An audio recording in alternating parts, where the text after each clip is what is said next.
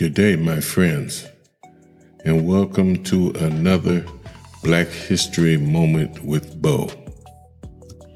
I hope this day finds you healthy and well, and anxious to slip into darkness and listen to part 2 of the Ochoa Massacre.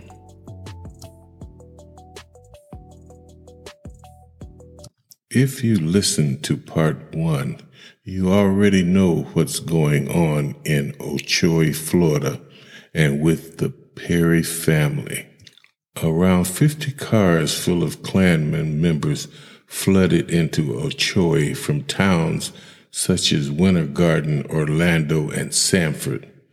The growing militia was more largely populated by outsiders than Ochoa townspeople themselves.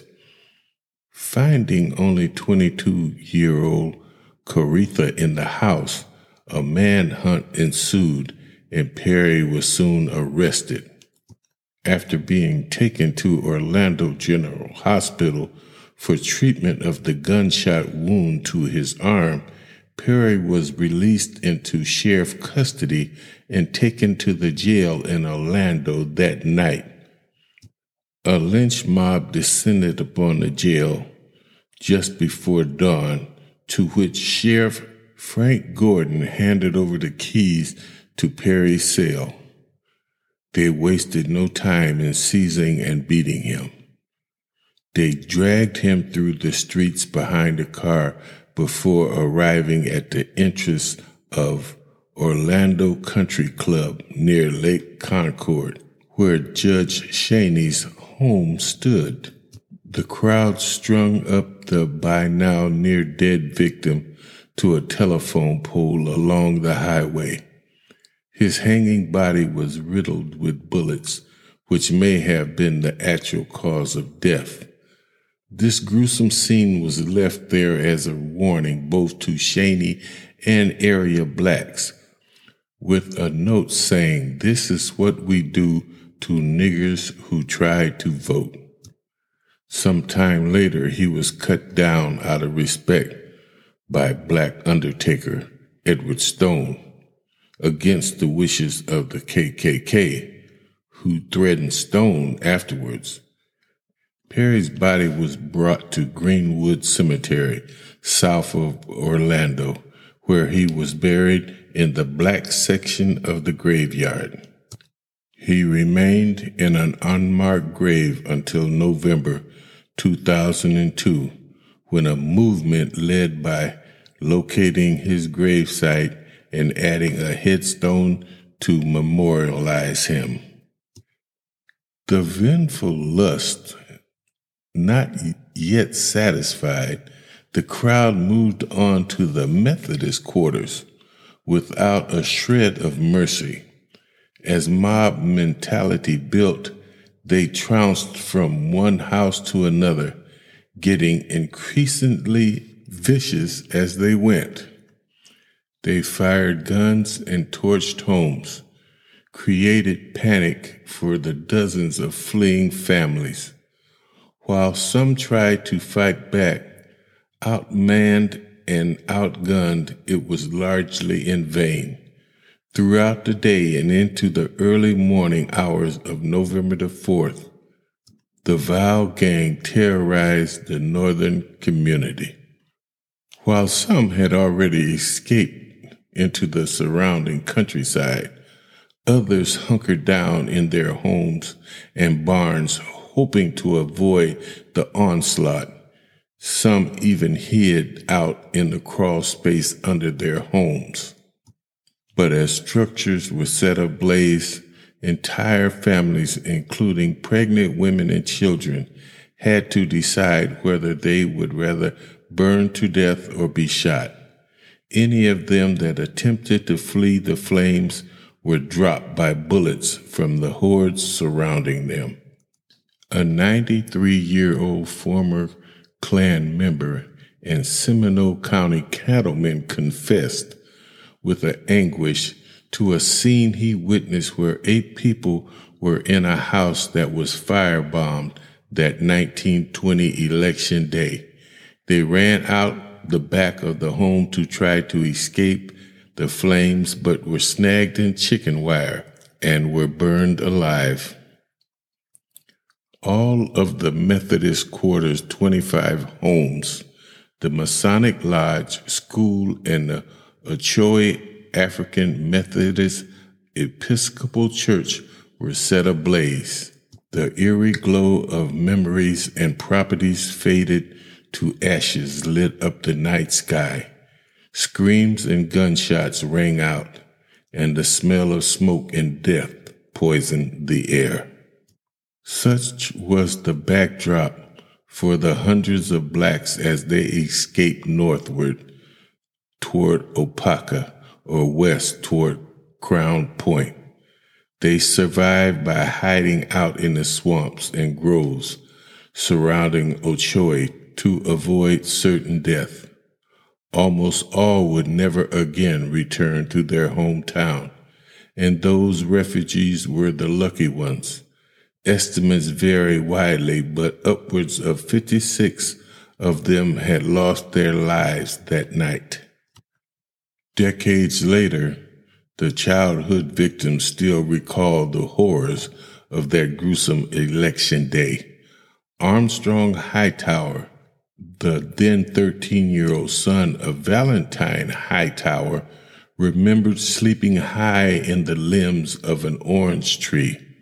Shortly before his death in 2001, he recollected that he wasn't sure if he was more afraid of being discovered by the Klan or wildcats that roamed the nighttime wilderness of rural Central Florida.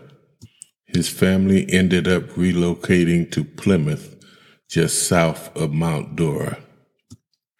Coretha Perry Caldwell, who escaped with her mom and brothers to Tampa, was asked years later if she had ever been back to Ochoa. She replied, "No, God, I don't ever want to see it, not even on a map." Mose Norman never returned to Florida. After visiting with friends in Opaka and Stuckey on November the 3rd and the 4th, 1920, he left town for New York City with his wife, where he lived out the rest of his life until his death in 1949. While the Baptist Quarter homes were largely spared that November 3rd, its church was also reduced to char according to records. Residents of that community were essentially given an ultimatum: forfeit your property and leave or suffer the same fate. After having witnessed the bloody evening faced by their friends and relatives to the north, the choice was obvious. For nearly a week after the incident, KKK troops set up an embargo around the town. No one was permitted to enter or leave without their permission. Specifically, they sought to keep the now homeless blacks from entering Orlando to the east and Winter Garden to the west. A third of Ohoshi's black population who owned their own land were never able to return to their properties. Those who were offered any compensation at all were forced to sell their land for pennies on the dollar. Hightower, for example, was paid only $10 for a 37-acre tract of pine land on Ochoa Road that the family intended to use for manufacturing turpentine. Within weeks of the incident, only 2 blacks remained in town, and by the 1930 census, there were none. In fact, not a single African American dared live in Ochoa until 1978. The city didn't hire its first black worker until 1986. And for 18 years following the 1920 massacre, not a single black vote was cast in all of Orange County. And they weren't through then. Until at least 1960, there was a sign posted at the town line that said, "Dogs and Negroes not welcome." And even up into the 1990s, there was a common bit of wisdom passed down among black families not to be caught in Ochoa after sundown. Ochoa today is a modern integrated city with around 40,000 people, 15% African Americans. But the ghost of the past cast a long shadow. The descendants of longtime residents shy away from discussing the shameful history and prefer to pretend the horrific events of 90 years ago never happened at all. While many locals would like to see the whole thing finally put to rest, it is a part of our shared local history. It is part of what makes up our racial identities and subconsciously how we see our place in the world. We must understand and embrace even in the darkness of these collective memories, for even though we have surely evolved as a society, there is still a lot of progress to be made. Such hatred and hurt still lives in our DNA. Let the healing and development as a civilized and compassionate community continue to evolve, and let us be sure that we never let down our guard against bigotry, fear, and the hatred, lest history will repeat itself. So, my friends, what do you think?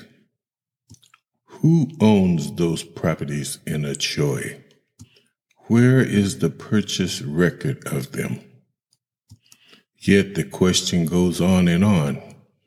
Why can't we get over it? As African Americans, we are forced to spend our entire lives in battle mode. That music tells me that it is that time again. Until next time, my friends, it has been Bo's honor.